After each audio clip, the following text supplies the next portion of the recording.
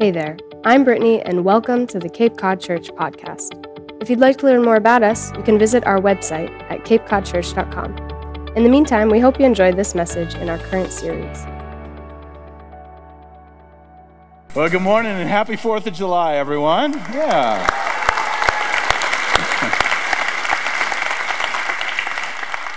I'm a little jealous. Nobody's ever waved a phone light for me. I'm gonna turn the lights down. You can all pull your phones out. That must be like a young people concert thing or something like that. So, my goodness. Man, it's true though. We all, man, we want friends, people that stand by us. And if you own a home on Cape Cod, you discover how many friends you actually have around the world, right? Like, oh, hey, we're coming to visit. And we want friends, deep relationships, people that will stand by us. And it turns out, we don't just want them, we need them. We need people in our lives that stand with us, by us. So Paul is writing this letter to the Philippians, and we've been talking about what it looks like to go beyond happiness into this joyful life. And Paul is writing this letter, and if you're familiar with Paul is this Paul is considered, even by people who are not Christians and don't admire the scriptures, one of the great characters in all of history. He's a genius on a level that's almost unparalleled, and his ability to take the teachings of Jesus in the early church and to bring it into the form that we have today is just unparalleled. And when you read through his writings, it is just like chock full of theology and living and teaching, and it's just, there's something on every verse that you can hang on, which is why this is so surprising. Because in chapter 2, as you come to the end of the chapter, for 12 verses, it's like Paul stops, and it's like there's like another side to him. And it's like Paul just says, hold on a minute. Can I tell you about my friends? And he takes 12 verses to tell us about two people. He just wants you to know, like, these people are everything. I love these people. And he tells us what it looks like when someone stands with you and by you. Here's what he says about Timothy, starting in verse 19. He says, if the Lord Jesus is willing, I hope to send you Timothy. It's almost like Paul is beginning this, and he says, listen, there's some special people in my life and in your life. Don't miss them. Don't miss these people. And that's a good lesson for us. Don't miss these people. If the Lord Jesus is willing, I hope to send to you Timothy. Timothy was Paul's son in the faith, for a visit. Then he can cheer me up by telling me how you are getting along. Then he wants to add something. He says, I got no one else like Timothy. No one else. Who genuinely cares about your welfare. Let me tell you something about Timothy. Timothy is the real deal, and Timothy is in it for you. And then he adds, all the others care only for themselves and not for what matters to Jesus Christ. Man, listen, I'm telling you, Timothy cares about you. See, there's a difference between caring about something and being interested in something. There's a difference between being interested in someone and caring for someone. Those are different things.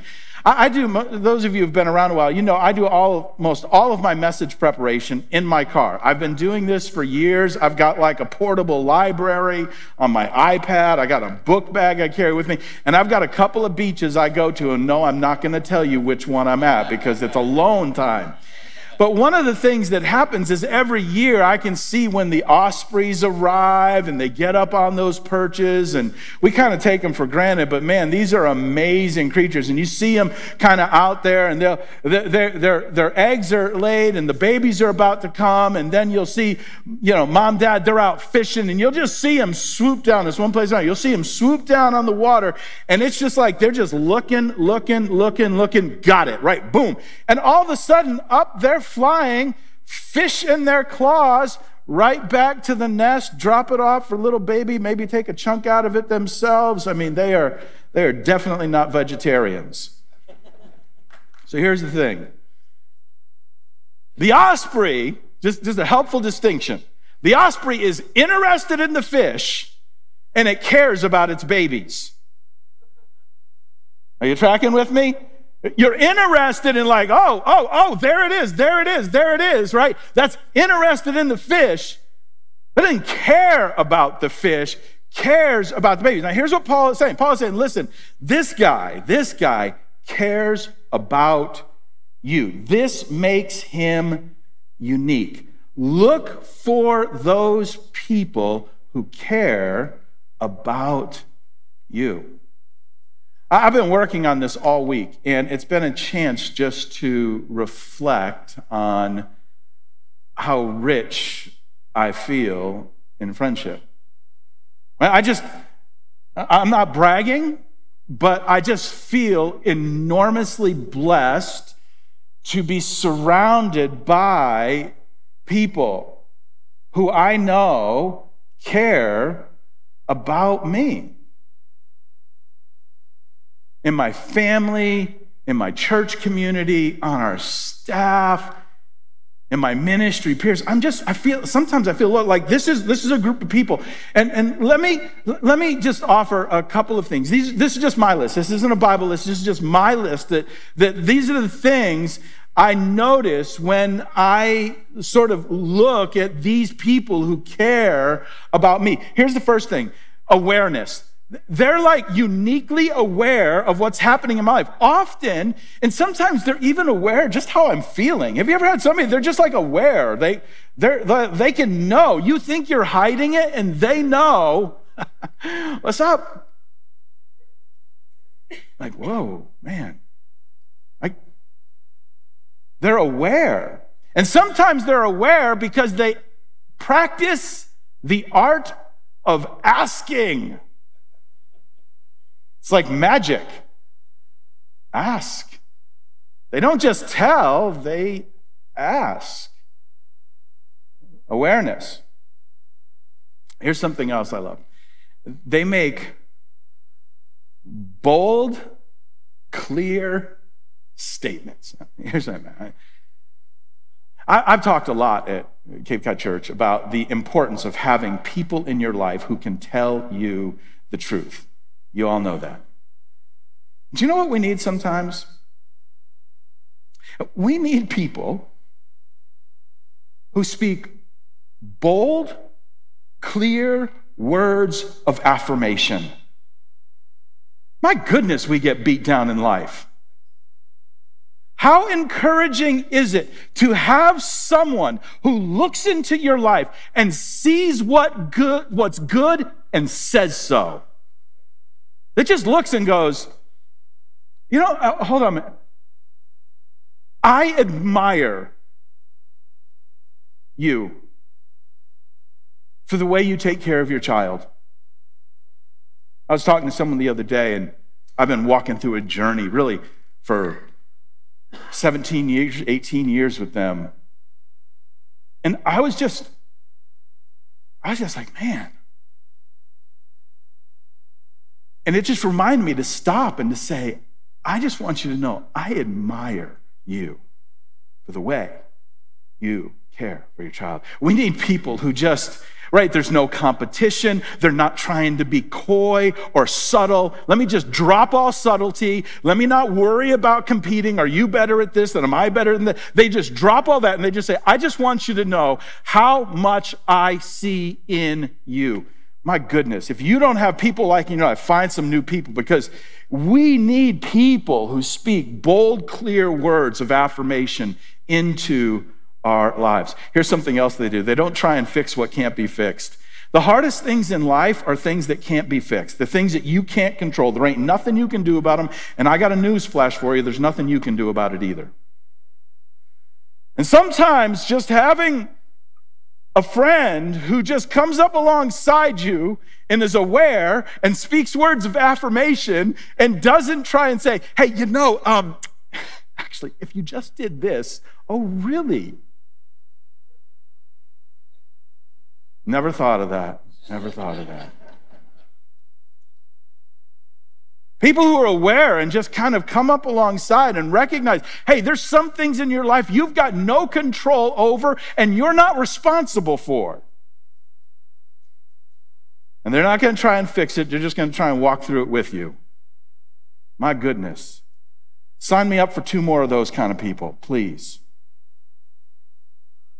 And here's something else they do, because when you don't know what to say, what do you say? Well, they point you to Jesus. Listen, I don't know how to say it, like the best kind of people in my life. And I'm not saying every good friend I have in life is a Jesus follower, but I'm going to tell you, there's a bond I have with people who follow after Jesus and who know this. At the end of everything else, when I don't know what to say and there is no solution, I just want you to know this: Jesus. If you're stuck and you're out of solutions and your heart is broken and you don't know what to do, Jesus. I just want to point you to Jesus. I just want you to see Jesus in the middle of this. Paul is saying, man, this guy, he's good.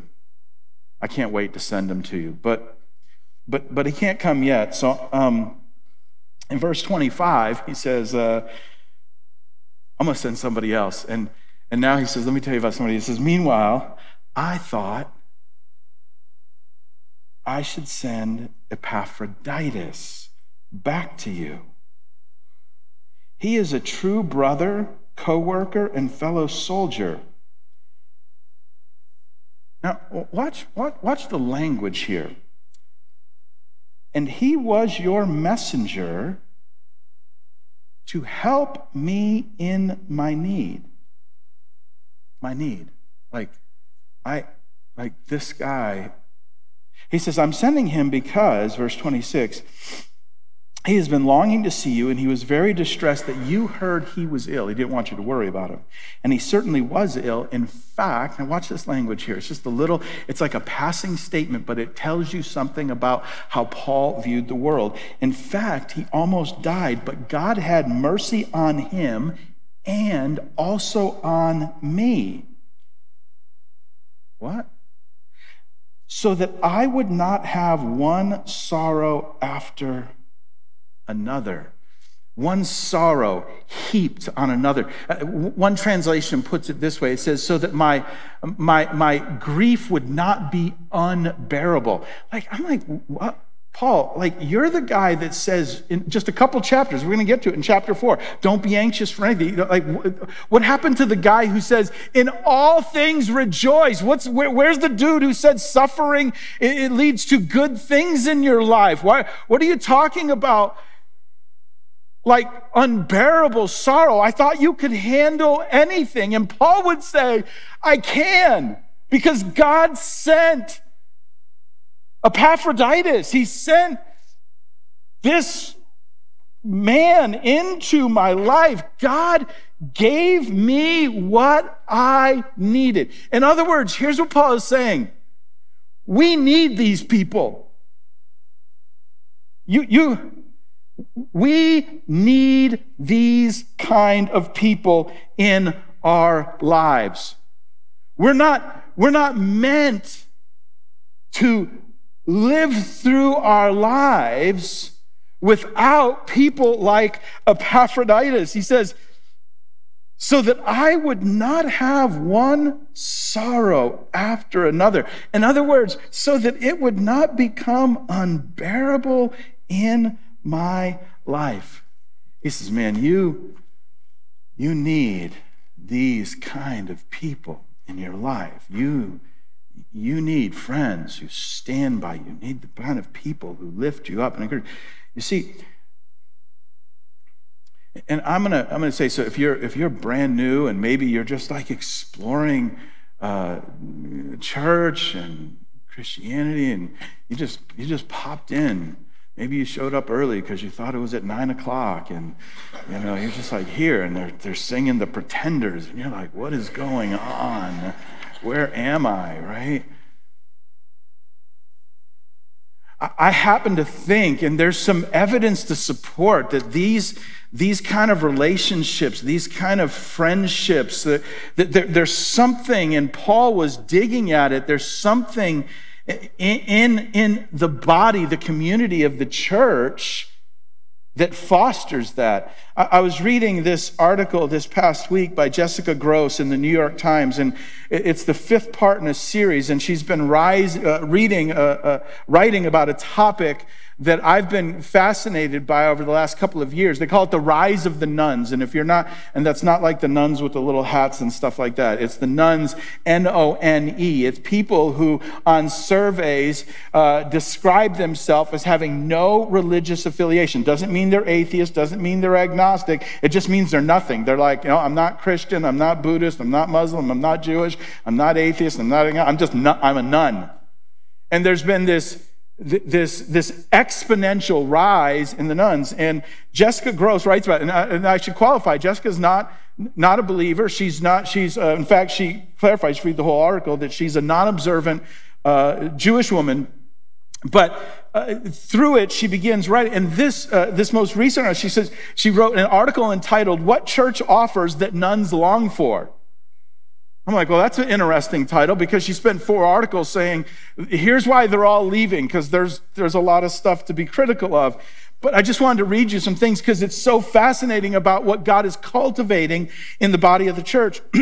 She said this: after months of reading about the massive change and having had quite a few deep and very moving conversations with over 7,000 readers who responded to my initial call out about becoming less religious over time, the one aspect of religion in America that I unquestionably see as an overall positive for society is the ready-made supportive community that churchgoers can access. Community, the word community was mentioned in over 2,300 reader responses. My goodness.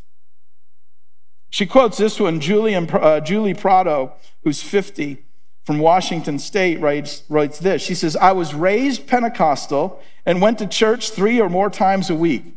Just out of curiosity, anybody else 3 or more times a week, people? Come on, raise my hand. Sunday morning, Sunday night, Wednesday night. There's got to be more of you out there. Come on. It's confession time, right? Youth group. She says, I was raised Pentecostal, went to church 3 or more times a week, so I desperately missed the community. It was where my friendships came from. I have very few friends now.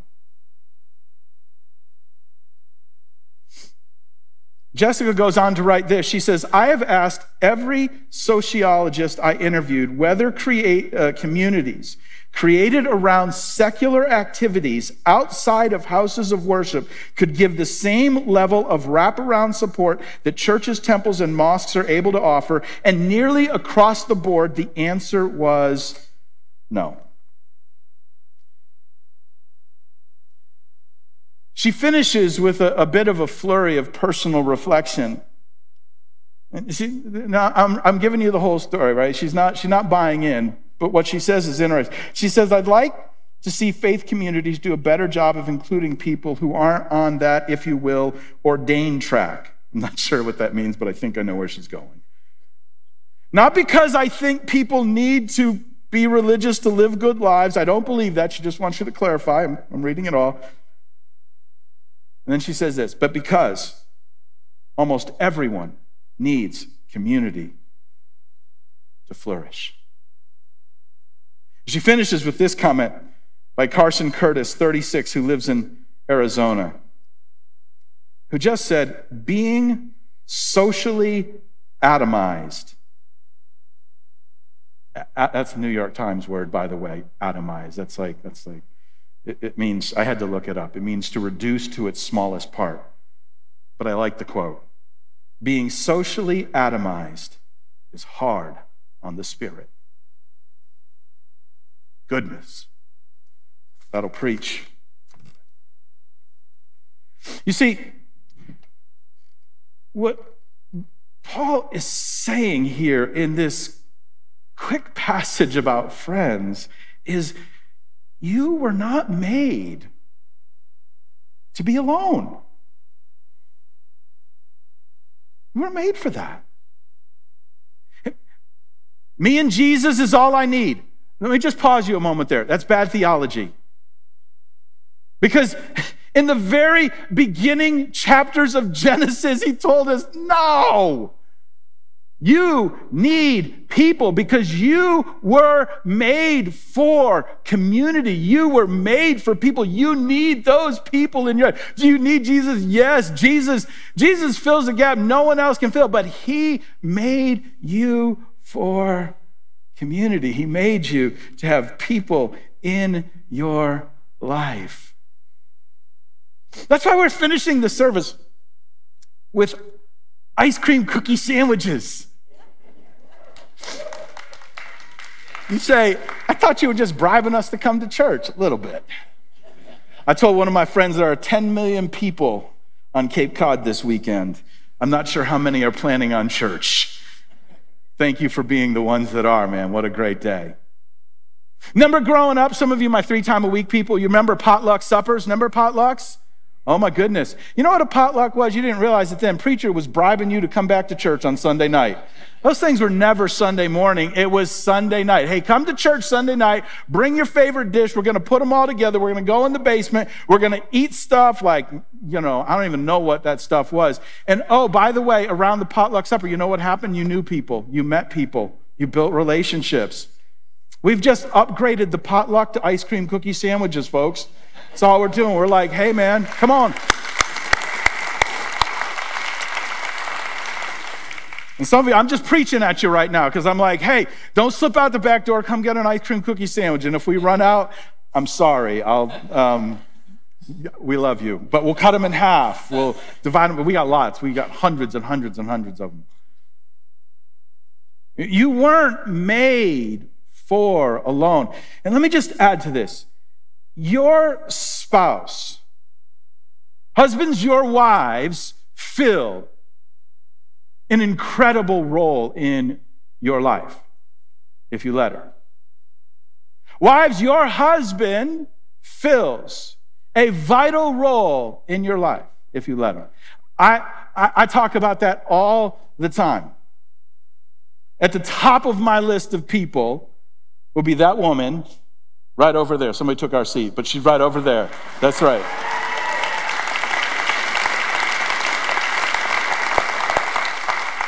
I said all that to say this. You need other people too. I'm just going to clarify that. Let me just get that down and dirty. Guys, you need some guys in your life.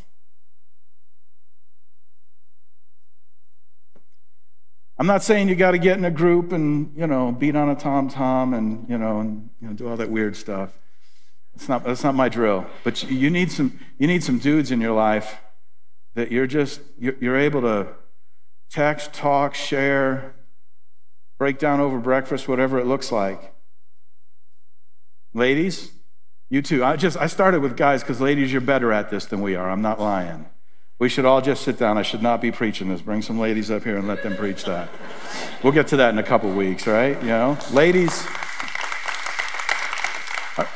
But we need those people in our lives. And it leads me to the last thing I want to say, in this passage because there's something about these people, and Paul is getting to it, and he says, so that I would not have one sorrow after another. In other words, Paul is saying here, Epaphroditus made the unbearable bearable. Like, life is hard right now, but he helped me get through it. So let me say it this way, and it's going to rhyme, which is kind of corny, but I want you to remember it. Here we go. What you share, you can bear. I know it's corny, but you'll remember it. Like, that was weird. What you share, you can bear. And that's what Paul is saying. He's like, God put someone in my life to make the unbearable bearable. You see, the way we share, this is genius, but wait for it, is we talk. That's it. That's how we grieve. And you think about it. The way we grieve is we talk about something, and so we don't need to talk about it anymore. This is why, if you don't have anybody to talk to, you pay $125 an hour for it. And I think that's a great solution. We have a growing list of incredible counselors in our church, and I love the work that they do.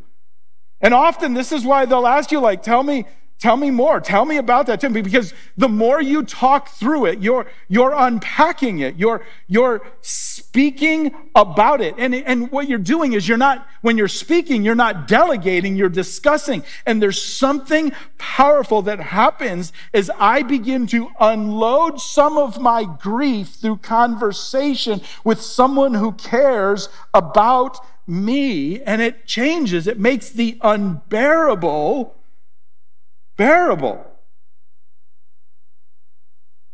Cody and I, about a month ago, we went on this missions trip together, and I was sending him pictures. It was just like a million memories. Most of them really awesome, and a few of them like, woof, that was a long day. We got to the airport, and we had this really packed schedule. We were in 3 different places across a couple of countries with a bunch of our missions partners, and so I had this brilliant idea. We're gonna pack light. We're gonna travel fast, right? So I got like this enormous backpack thing with wheels. I never once wore it. I used the wheels the entire time. Little note to self. And my son got a duffel bag that was like, I swear it was like this big, but it had straps on it. And it was big enough to carry some of the most important things in life to him, namely his skateboard. Which I totally get, right? I had my iPad, he had his skateboard. Priorities, people. And we got to the airport, and we're nervous. We're flying Turkish Airlines. That wasn't why I was nervous. It's a pretty good airline, but so we didn't want to get through security and then find out that they wouldn't let us take this enormous duffel bag strapped to his back on the airplane.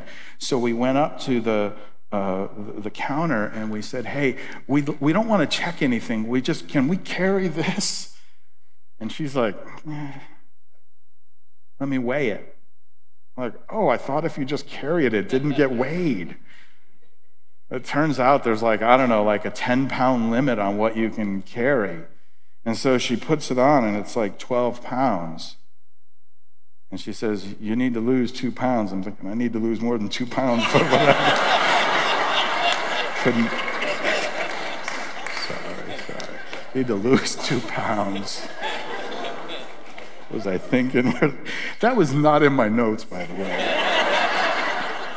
So Cody and I were she's like, just go right over there. And we did. We just walked to the side, and the backpack I was wearing, and the thing, she never weighed. I'm like, okay. And I said, Code, let's just unpack your stuff and put it in my bag. He just unpacked it, put it in my bag. He took his bag, and she's like, green light, you're good to go. It worked perfect till we got to Istanbul. That was another story, but hey, let's unpack that. What you share, you can bear. Hey. Let's unpack that a little bit. You need someone in your life that says, come, let's go over the side here and let's just unpack that a little bit. We all need that, and that's what Paul's saying. Paul, the great Paul, the one who said, don't be anxious about anything. Instead, just pray. That guy said, Epaphroditus made the unbearable bearable. I'm just glad he's here. He didn't tell us what he did. I'm just glad he's here. I don't want to diminish the role of Jesus Christ. In fact, I want to finish with Jesus because, listen, Jesus is where it most often starts, and then he'll send somebody into your life. And it may begin with you today just unpacking it with Jesus. You may be like, I can't talk to anyone else about this, but you're just starting to unpack it with him and just unload it. It's like a practice run, and he'll send people into your life. But don't discount the value of that person that he sends into your life and the value of sharing that burden with them, because it makes the unbearable bearable. But maybe you're here, and I just want to finish by just saying you're here and you've been just wrestling with what to do with Jesus.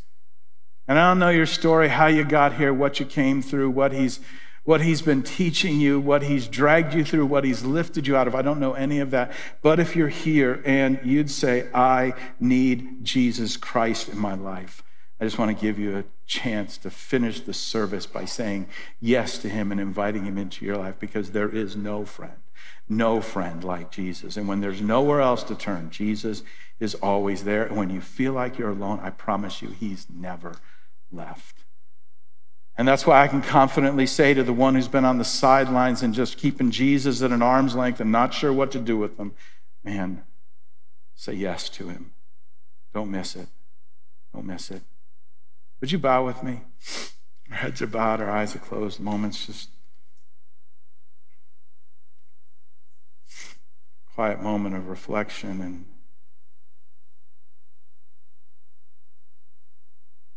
maybe you need this moment just to begin to unpack with Jesus. Just like, God, I'm just tired and I'm hurting.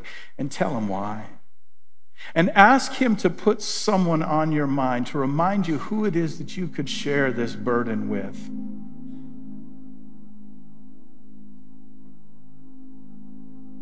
And while you're doing that, let me talk to the one who's just on the fence with Jesus, but ready. Ready to say yes to his gift of forgiveness, his gift of mercy. Salvation that only Jesus Christ can offer. To invite him into your life and to give your life to him. And if that's you, then I want to invite you just in the quiet here while our heads are bowed and our eyes are closed, and the moment is a private moment. I'm going to lead you in a prayer in a moment, but I want you to know it's not my prayer that God's listening to, it's yours. It's the prayer of faith that comes from your heart, of faith in Jesus Christ and Christ alone.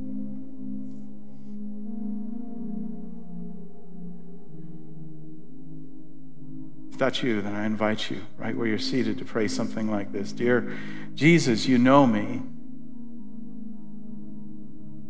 and you know everything about me. And I'm here today to confess that I need you. I need your forgiveness, and I believe that you died on a cross for me so I could be forgiven, and that you rose again from the grave, proving you were who you said you were. Jesus Christ, I trust in you. I invite you into my life.